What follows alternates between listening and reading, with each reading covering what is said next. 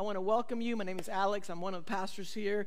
And you picked a great Sunday to be in the house, to tune in, because today we begin a brand new series called Asking for a Friend. If you have your Bibles, turn to John, the Gospel of John, chapter 8. That's where we're going to be today, John chapter 8. Now, as we get started, I'm going to put, in a second, I'm going to put some words on the screen.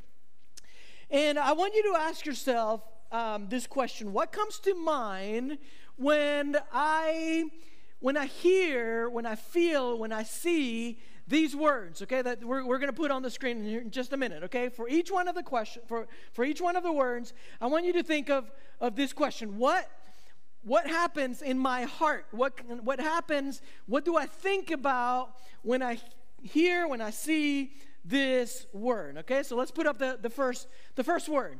The word abortion. So when you see that, what comes to your mind? What feelings do you have? What thoughts go through your brain? I'm sure there's a lot of difference in a room this size with the people that we have. I'm sure with the people that are tuning in, whether it's Facebook, YouTube, the church website, I'm sure there are different things that go through your mind. Here's another one. The word immigration. What goes through your mind when you hear that word? Couple more, 3 more. Politics.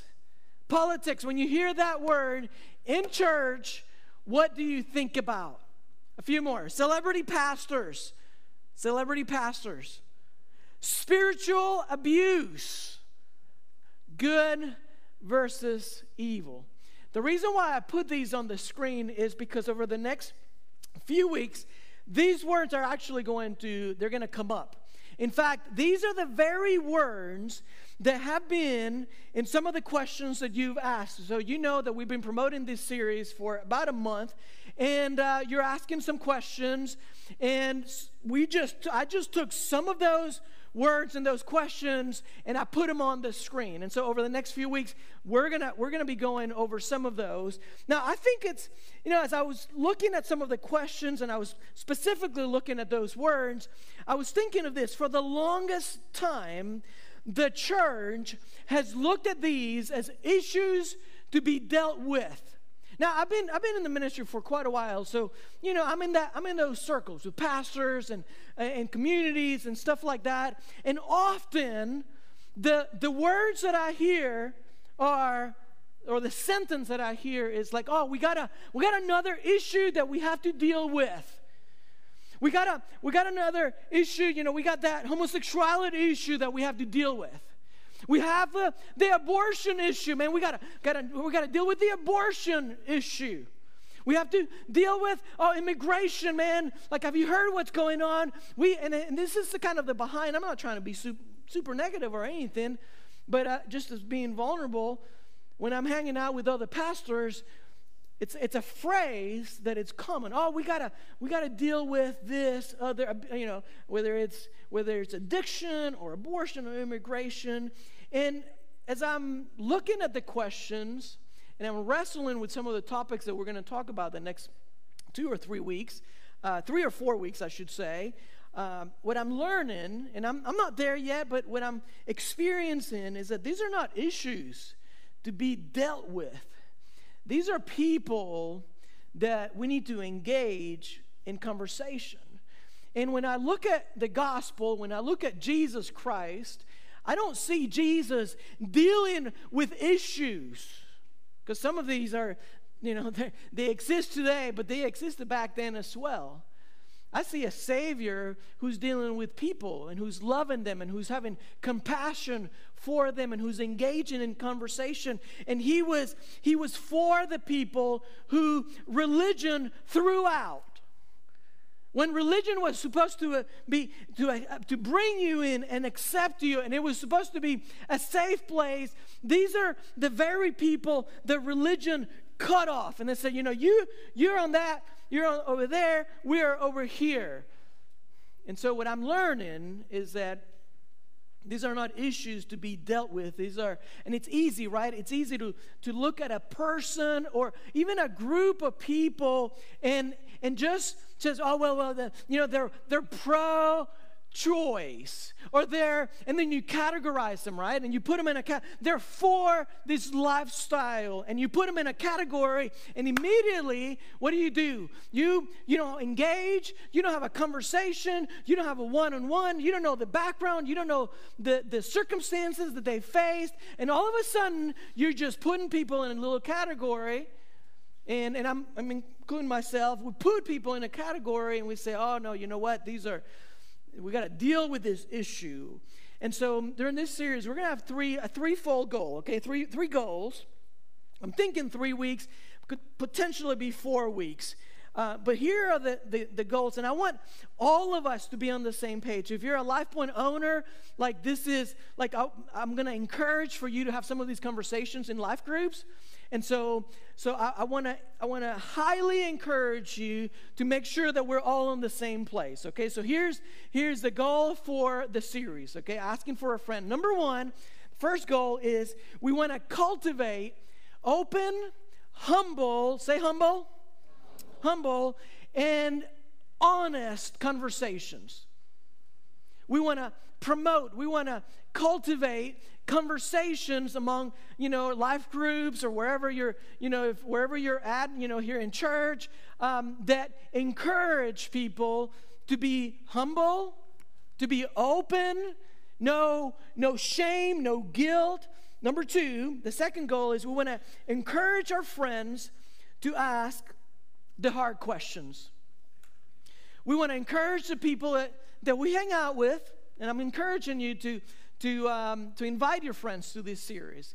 But we want to encourage people to ask the really hard questions. Because here's what I'm finding out.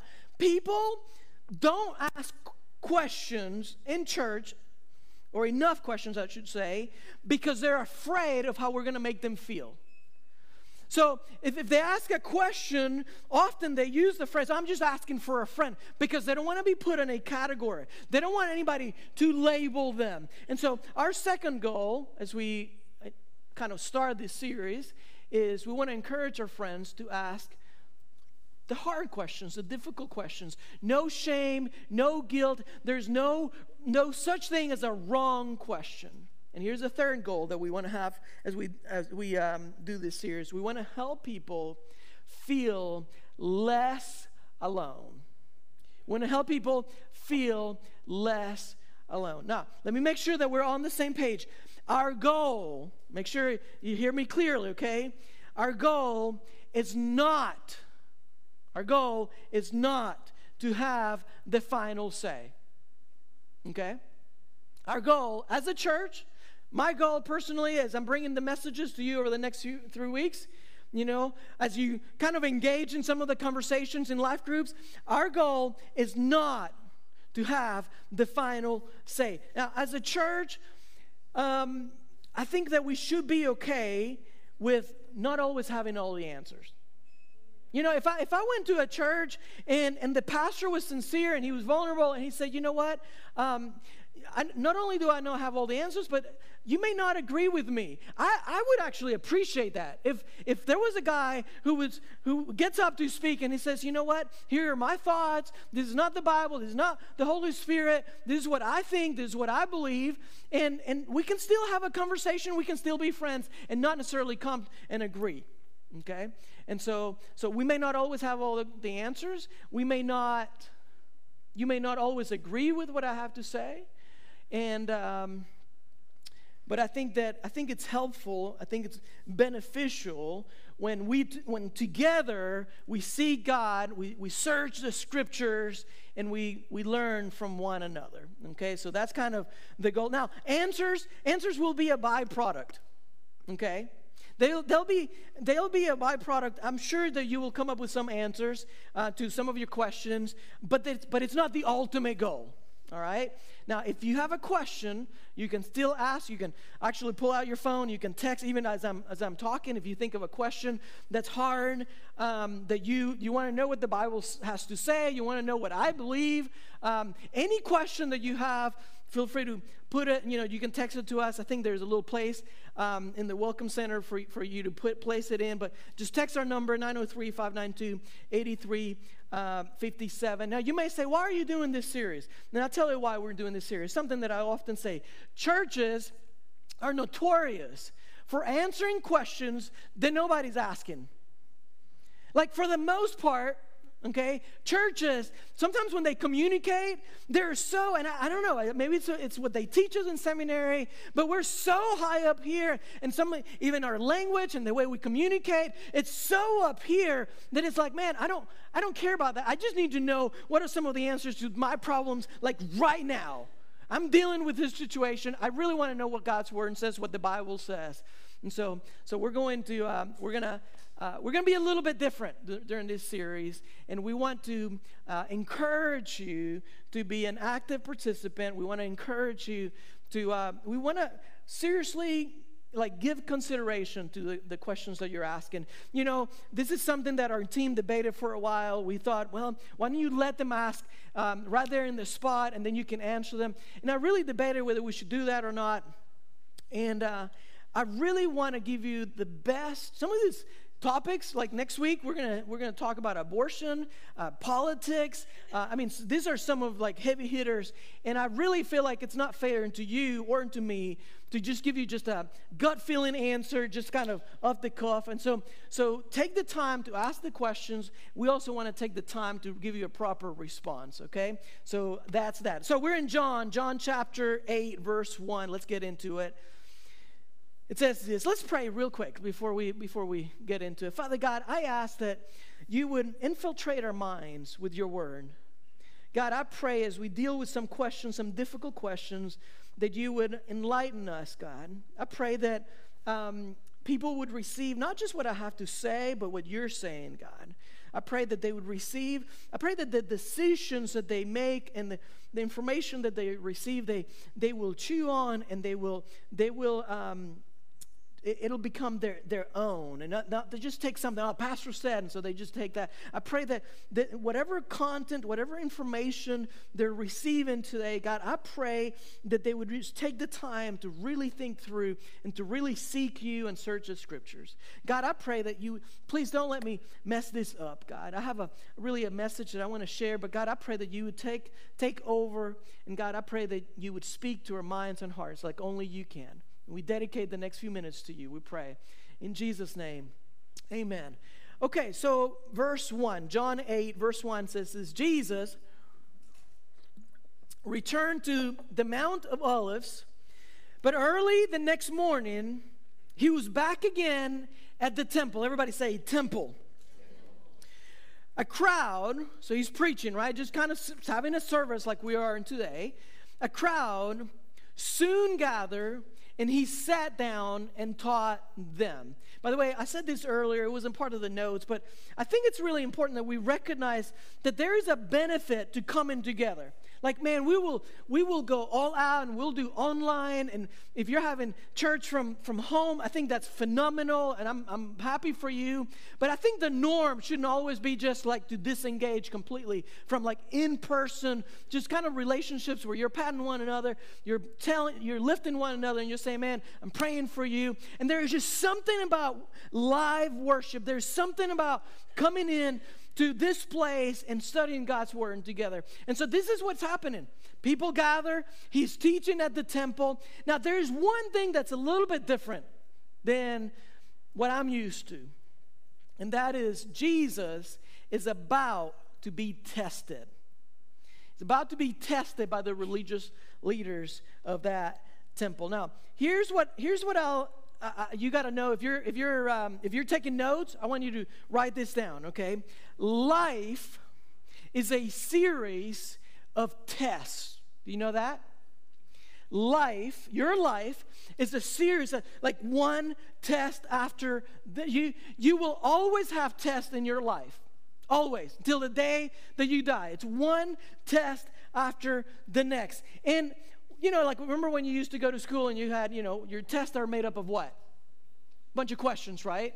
One of the questions that has come up time and time again since we began promoting the series is this. Let's take a look.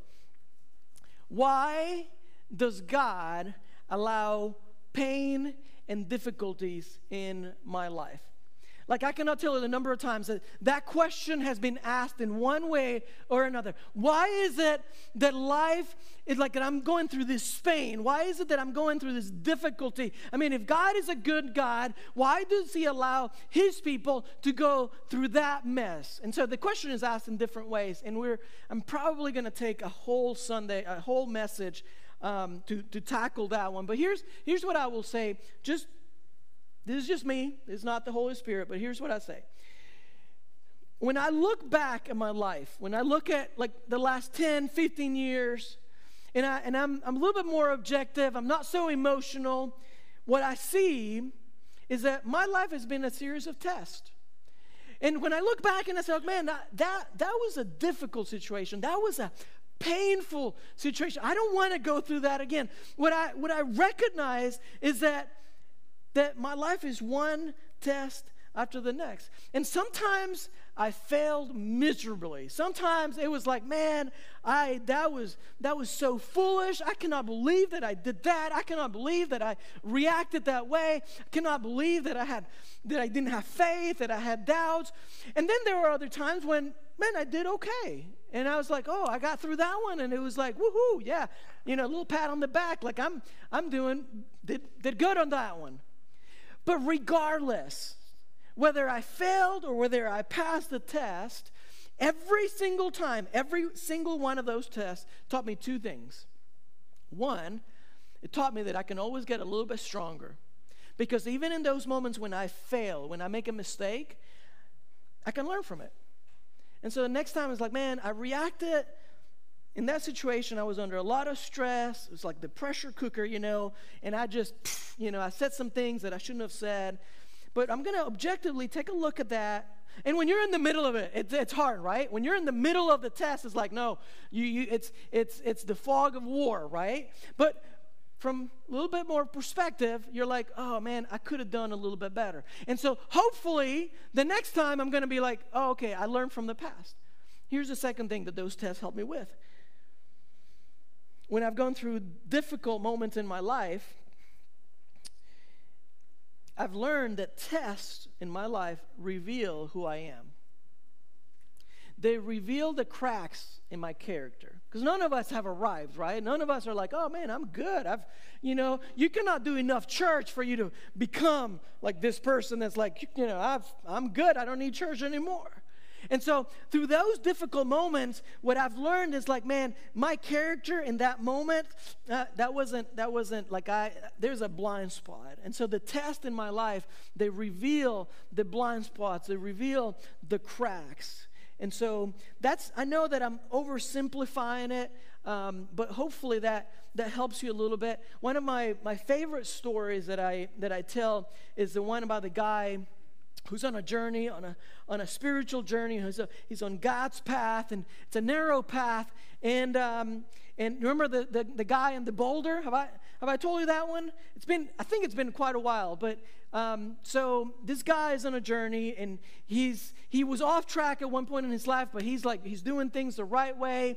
And as he's on this narrow path, he notices that there's this huge rock in front of him. And he tries to remove it, and he can't. It's too heavy for him to remove. And so one day after the next, he's like trying to push this thing out of his way, and he's praying, God, please help me. This obstacle, right? Like I'm on a good path. I'm on track, Lord. Like, please, I need you to help me. And like week after week, and nothing happens until he gets frustrated. And he's like, God, why won't you listen to me? And he kind of raises his fist. It's like, God, I'm on a good path here. Like I was way off before. Now I need you. I need you to remove this thing. And I'm doing the things that you want me to do. What's going on, God? Are you even there? And all of a sudden he hears a voice. And the voice says, son, of course I've heard you. Of course I've heard the prayers. I've been here all along. Says, but what I want you to notice is your arms. Look at your arms, son. Look at your legs. Look at your stamina. Pushing that rock has only made you stronger. And so I know I'm oversimplifying it, but often when you go through pain, when you go through those difficult moments in your life, the reason for them is not so that God's not trying to hurt you. God's wanting, the reason why he allows those is for you, to build you up, to make you stronger. So Jesus, back to Jesus, he's under pressure. He's being tested by the religious leaders of the day. Verse 3, here's what it says. As he was speaking, and I cannot imagine this happening, in like a service as a pastor, it's like this would blow me away, like, whoa. As he was speaking, in the middle of his message, in the middle of his speech, the teachers of religious law and the Pharisees, watch this, brought a woman who had been caught in the act of adultery. And they put her in front of the crowd. Now, let me ask you a question that, like, whenever we read this story, I always like to ask this question. It's rarely asked. But who's this woman? Do you know? Do you know who she is? Who's this lady that was caught in the act of adultery? Does anybody know? Usually when I ask this question, I kind of get the same answer. It's like, I don't know. I'll tell you who it is. It'll surprise you. She's you. She's me. She represents all of us. Often when we look at the story, we're thinking of, oh, somebody committing adultery, shame on them, right? Or whatever you think. But really the Bible, James 2:10, the Bible says, for whoever keeps the whole law and yet stumbles at one point is guilty of breaking the whole thing. The Bible says we've all been caught in our sin. And so when you look at this story, she represents all of us. And so in a very real sense, we're all at the same moral level, the same starting point. And I think that when we can look at a story like that and really feel what she must have been feeling in that moment, it eliminates all self-righteousness. And so, now, I'm not foolish enough to ignore what the religious leaders are doing, right? What are they doing? Can you imagine somebody coming through those doors, dragging somebody, and it's like, Pastor, stop what you're doing. We have found that this woman has been caught in the act of adultery. What do you say? Can you imagine that? How horrifying that must have been for her. How shameful it must have felt for her to be put in front of the Bible says the whole crowd. This kind of reminds me of one of the questions that was asked, and is this: what are your thoughts on celebrity pastors and spiritual abuse? And one of the challenges to doing the questions and answers the way we're doing this is that, I don't really know exactly what they had in mind, when this person, I don't know who wrote that question. And so I don't know exactly what do you mean by celebrity pastors, what do you mean by spiritual abuse? But what I thought, and I hope it adds value to you, is that there's been a lot of harm done in the name of Jesus. When you talk about spiritual abuse, and when you look at church history, what I can tell you is, man, there's been a lot of harm done under the banner of religion. And so I'll say this, man, if you have been hurt by the church, if you have been hurt by a Christian, if you've been hurt by a pastor or a spouse, and it's what we would define as spiritual abuse, I want to be the first one to say, man, I am so sorry. And if you don't hear from anybody else, let me be the one to engage you. And the reason why I tell you this is I have a soft spot in my heart for people who've been hurt, who've been spiritually abused. It happens more often than you would imagine. 3 things real quick to this question. Number 1, you're not the only one.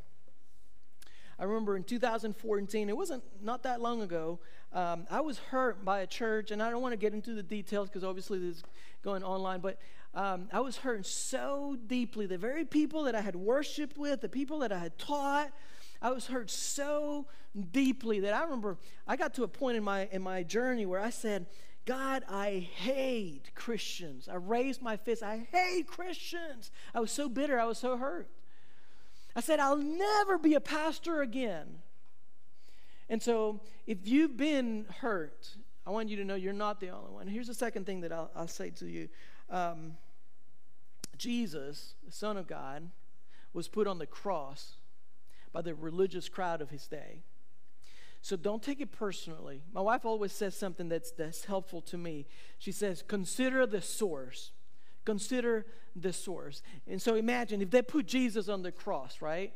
And the third thing is probably the most important thing that I can say if you've been hurt is seek help.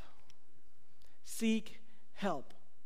Do not for another second live under the oppression of somebody spiritually abusing you. Whether if it's a pastor, whether it's a so-called friend, a spouse, a supervisor, a boss, like do not, and I wrote this morning, spiritual abuse is one of the most detrimental, deeply hurting, and cruel ways with long-lasting negative effects, and the whole purpose is to control you.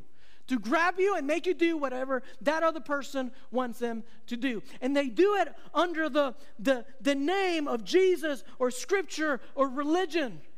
And so seek help. Seek help. If you are in a relationship right now and you feel like you're being manipulated, you feel like you're being controlled, you feel like, man, it's not healthy, then I say, seek help. Find someone to help you out. Often when I hear questions like this, I think of the word religion. Religion. You know what the root word of the word religion is? It means to bind. It has to do with bondage. It means to tie up. And the Bible says that Jesus didn't come to oppress you. The Bible says that he came not to give you religion, but to give you a relationship, to give you freedom. Paul says it like this in Galatians. He says, Christ has set us free, so we need to make sure that we stay free. Think about that for a moment. Christ has set us free, so it's our job to make sure that we stay free and don't get tied up again, and he calls it slavery. And for me, the picture is of a fishing net and getting caught up into this whole idea of you say, okay, how do I know that, you say religion is a trap, then how do I know it? How do I see it coming? I'll tell you this. I don't know if you call them goals or tools that religion uses. Real quick, guilt, shame, fear, pride. If you see that coming your way, if you see it from me, if you see it from this church, if you see it from any church, from a spouse, if you see it from a supervisor, if you see it from a pastor, spiritual leader, if you see any of those four things, guilt, shame, fear, pride, pretty much those are tools that religion will use to control you, to get you to do whatever they want you to do. Jesus says, nope, don't fall into that trap. Now, for me, this is one that's hard. And I'll tell you why. I am a spiritual leader. And so I'm not foolish. I know my words weight. They have influence. And I'm a human being too. And so I have to make sure that I constantly make sure that I check my heart, my spirit, my words, my motive. Because what I say can actually affect people in a positive way, but it can also affect them in a negative way. So let's keep going. Now, you want to see how spiritual leadership, proper spiritual leadership looks like? Look at how Jesus handles this whole thing. We're almost done. Verse 4. It says, Teacher, they said to Jesus, this woman was caught in the act of adultery. Watch this. Here's what spiritual abuse looks like. The law of Moses says to stone her. Okay? That's often how spiritual abuse looks like. I said pride earlier. Here's how pride looks like, okay? Oh, you're living your life in this way, but God's word says. Okay, that's how it looks like. And this is what they're doing. They interrupt his message. They bring her in front of everybody. This woman was caught in the act of adultery. They're shaming her. And then they quote scripture, right? The law of Moses. And they're misinterpreting the law of Moses, by the way. says to stone her. What do you say? So if he exonerates her, in their mind, they're thinking they have proof to say that he's teaching heresy. If he condemns her, then they have in their mind proof to say, oh, he's just being inconsistent with the message of God, message of grace, mercy, and love. And so the question for us is, what do you do when you find yourself face to face with someone that doesn't quite agree with what, or believe what you believe? They're not living up to your standards. What do you do? Well, I think we can learn from Jesus. I think this is a phenomenal message for all of us.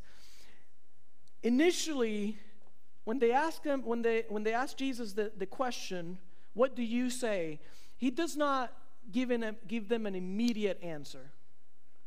If you look at the verses, he actually remains silent. And I think that for all of us, there are times when we have to, there are times when you're talking to somebody and you don't need to get into an argument with them. There are times when you just need to just remain silent. So, you know what? I'm not going to go down that path. I'm not going to try to prove my way. I'm not going to fight back. I'm not going to shove the Bible down their throat. He could have said a couple of things. He could have said, well, the Mosaic law says that before a person is executed, you have to have one or more witnesses to the crime. Okay? And from reading the text, we don't see, like, one witness is insufficient evidence, and the text says nothing about any other witnesses. So he could have argued that. He could have argued that, the Mosaic law says that if, in the case of adultery, you're supposed to bring both the man and the woman. It's not just the one or the other. No, you're supposed to bring them both. And actually, the law says that if you only bring in the woman, the husband's nowhere to be found, you're supposed to let her go. And yet, Jesus doesn't go there. He doesn't argue with them. He remains silent. And I think it's something for all of us to learn, that from time to time, self-reflection is a good thing. I'm going to skip the next question because we're out of time, but let's look to verse 6 real quick. Verse 6, it says, they were trying to trap him into saying something they could use against him. But Jesus stooped down and wrote in the dust with his fingers. Verse 7, they kept demanding an answer. You see that? They're like, come on, tell us what you think. They kept trying to trap him, and he just kept quiet. They kept demanding an answer, so he stood up again and said, all right, but let the one who's never sinned throw the first stone. This is genius. On the one hand, he's given her some time to reflect on her wrongdoing. On the other hand, he's inviting her accusers to, kind of look at their conscience. And so I think this is phenomenal, just being quiet and not, he could have very quickly, said anything, but he remains silent. And I think what this teaches us is a little bit about the heart of God. Because in life, when you're going through difficult moments, when you're asking the big why are you doing this, God? Why are you, why the suffering? Why the pain? Often the questions that we ask are not necessarily the best of questions, and often we have a wrong picture of God. But when you look at this and you see what God is doing, you see the heart of God, you see that he doesn't just want to get rid of the person that's found in sin. No, he wants to get rid of the actual sin. He doesn't want to eliminate the person with the sin. No, he says, no, I want to create some margin to love you enough, allow you to think through some of the behavior that you've had, and then give you an opportunity to readjust. Bible says, Romans 2:4 says, it is God's kindness. It is God's kindness that leads us to repentance. Condemning people, that's easy. Any of us can do it, right? That's the natural lean. Having compassion, that's hard. That takes pure discipline.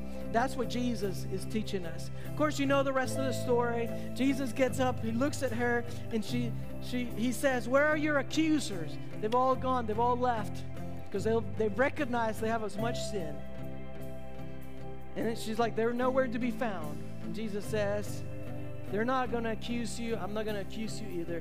Go and sin no more. One last question. No, I'm over my time. One last question. I want to tackle this one. Why can't I just live my life the way I want to and ask for forgiveness on my deathbed? You can do that if you want. You know, you have the thief on the cross. Last minute, you know, he comes to the Lord. Would you remember me? And Jesus, grace, right? Grace comes in. So you can do that. But let me kind of answer the question with an illustration. Maybe this will help you. Imagine for just a moment that tomorrow you get to go to your favorite vacation spot. All right? Think of like you get to fly to like all expenses paid. All right? Just dream with me a little bit. All right? Think of, I don't know, is it the mountains? Is it the beach? Is it whatever? All right? But tomorrow you can get to your favorite vacation spot. Okay? You got it? You got it locked down? Like you know exactly what it is? Your favorite spot that you've always wanted to go see? All right. So you get in the car and you're excited. You can't wait. Get in the car, drive to Dallas, you know, get your bags checked in. You go through security, and you're early because, man, you don't want to miss this flight. And you're just waiting at the gate for the airplane to get there. And then they it gets there, and then they say, ladies and gentlemen, there is some sort of mechanical issue with this airplane, and we're trying to resolve it. It's going to take a little while, but if you want, you can get on and board, or you can come up to the counter and get a voucher. There's another flight that goes to the same destination in about 5 hours. So just let us know, whatever you want to do. Now, if you're like me and you're impatient, you're like, I'm sure they're going to fix it. And you board the plane, all right? So you're there, and 15 minutes turns into 30, and 30 turns into 40. And then the pilot gets on the loudspeakers, and it's like, well, we think that we resolved the issue. But there's still a small chance that we're not going to make it. Now, I know that's probably nothing like this would ever happen, right? But what if the pilot, just play along. What if the pilot said, there's just a small chance, 10-15% chance that we may not make it? I wonder, how many of us would stay on that plane? How many of us would get off and it's like, man, I'll wait 5 hours. It's not that big of a deal, you know? What if it was 2%? What if the pilot gets on, and I know this would never happen. I get it, but just play along. What if the pilot gets on the loudspeakers and says, hey, we fixed the issue. We think there's only a 2% chance we're not going to make it. 1%. Any takers? Any of you say, you know what? I'm going to live life on the edge. You know, I cannot wait to make it to my final vacation spot. It'd be foolish, right? It'd be foolish for us to stay seated on that plane. And so you can, if you want, you can wait until the end of your life and ask God to forgive you the last second. But here's the challenge. Tomorrow is not a guarantee. In fact, today, the next few minutes, I could die before the end of the service. And so we don't really know what the future holds for any of us. And so my encouragement to you, man, keep short accounts. The Bible says, if you hear my voice, do not harden your heart. If you hear my voice, do not turn, do not ignore, do not keep going like in your own way. But listen, receive what I have to say, because you never know what tomorrow holds. Let's pray. Father God, thank you so much for your love. Thank you for the difficult questions, God, that we are talking about.